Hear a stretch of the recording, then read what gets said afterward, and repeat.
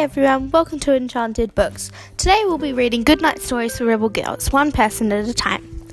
First of all, we're going to be reading Ada Lovelace, who's a mathematician from the United Kingdom, born December the 10th, 1815 to November the 27th, 1852. Her quote is, "That brain of mine is something more than merely mortal, as time will show." Once upon a time, there was a girl named Ada who loved machines. She also loved the idea of flying. She studied birds to work out the perfect balance between wing size and body weight. She tested out materials and tried out several designs.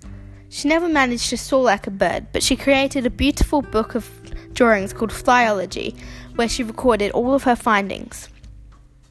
One night, Ada went to a ball.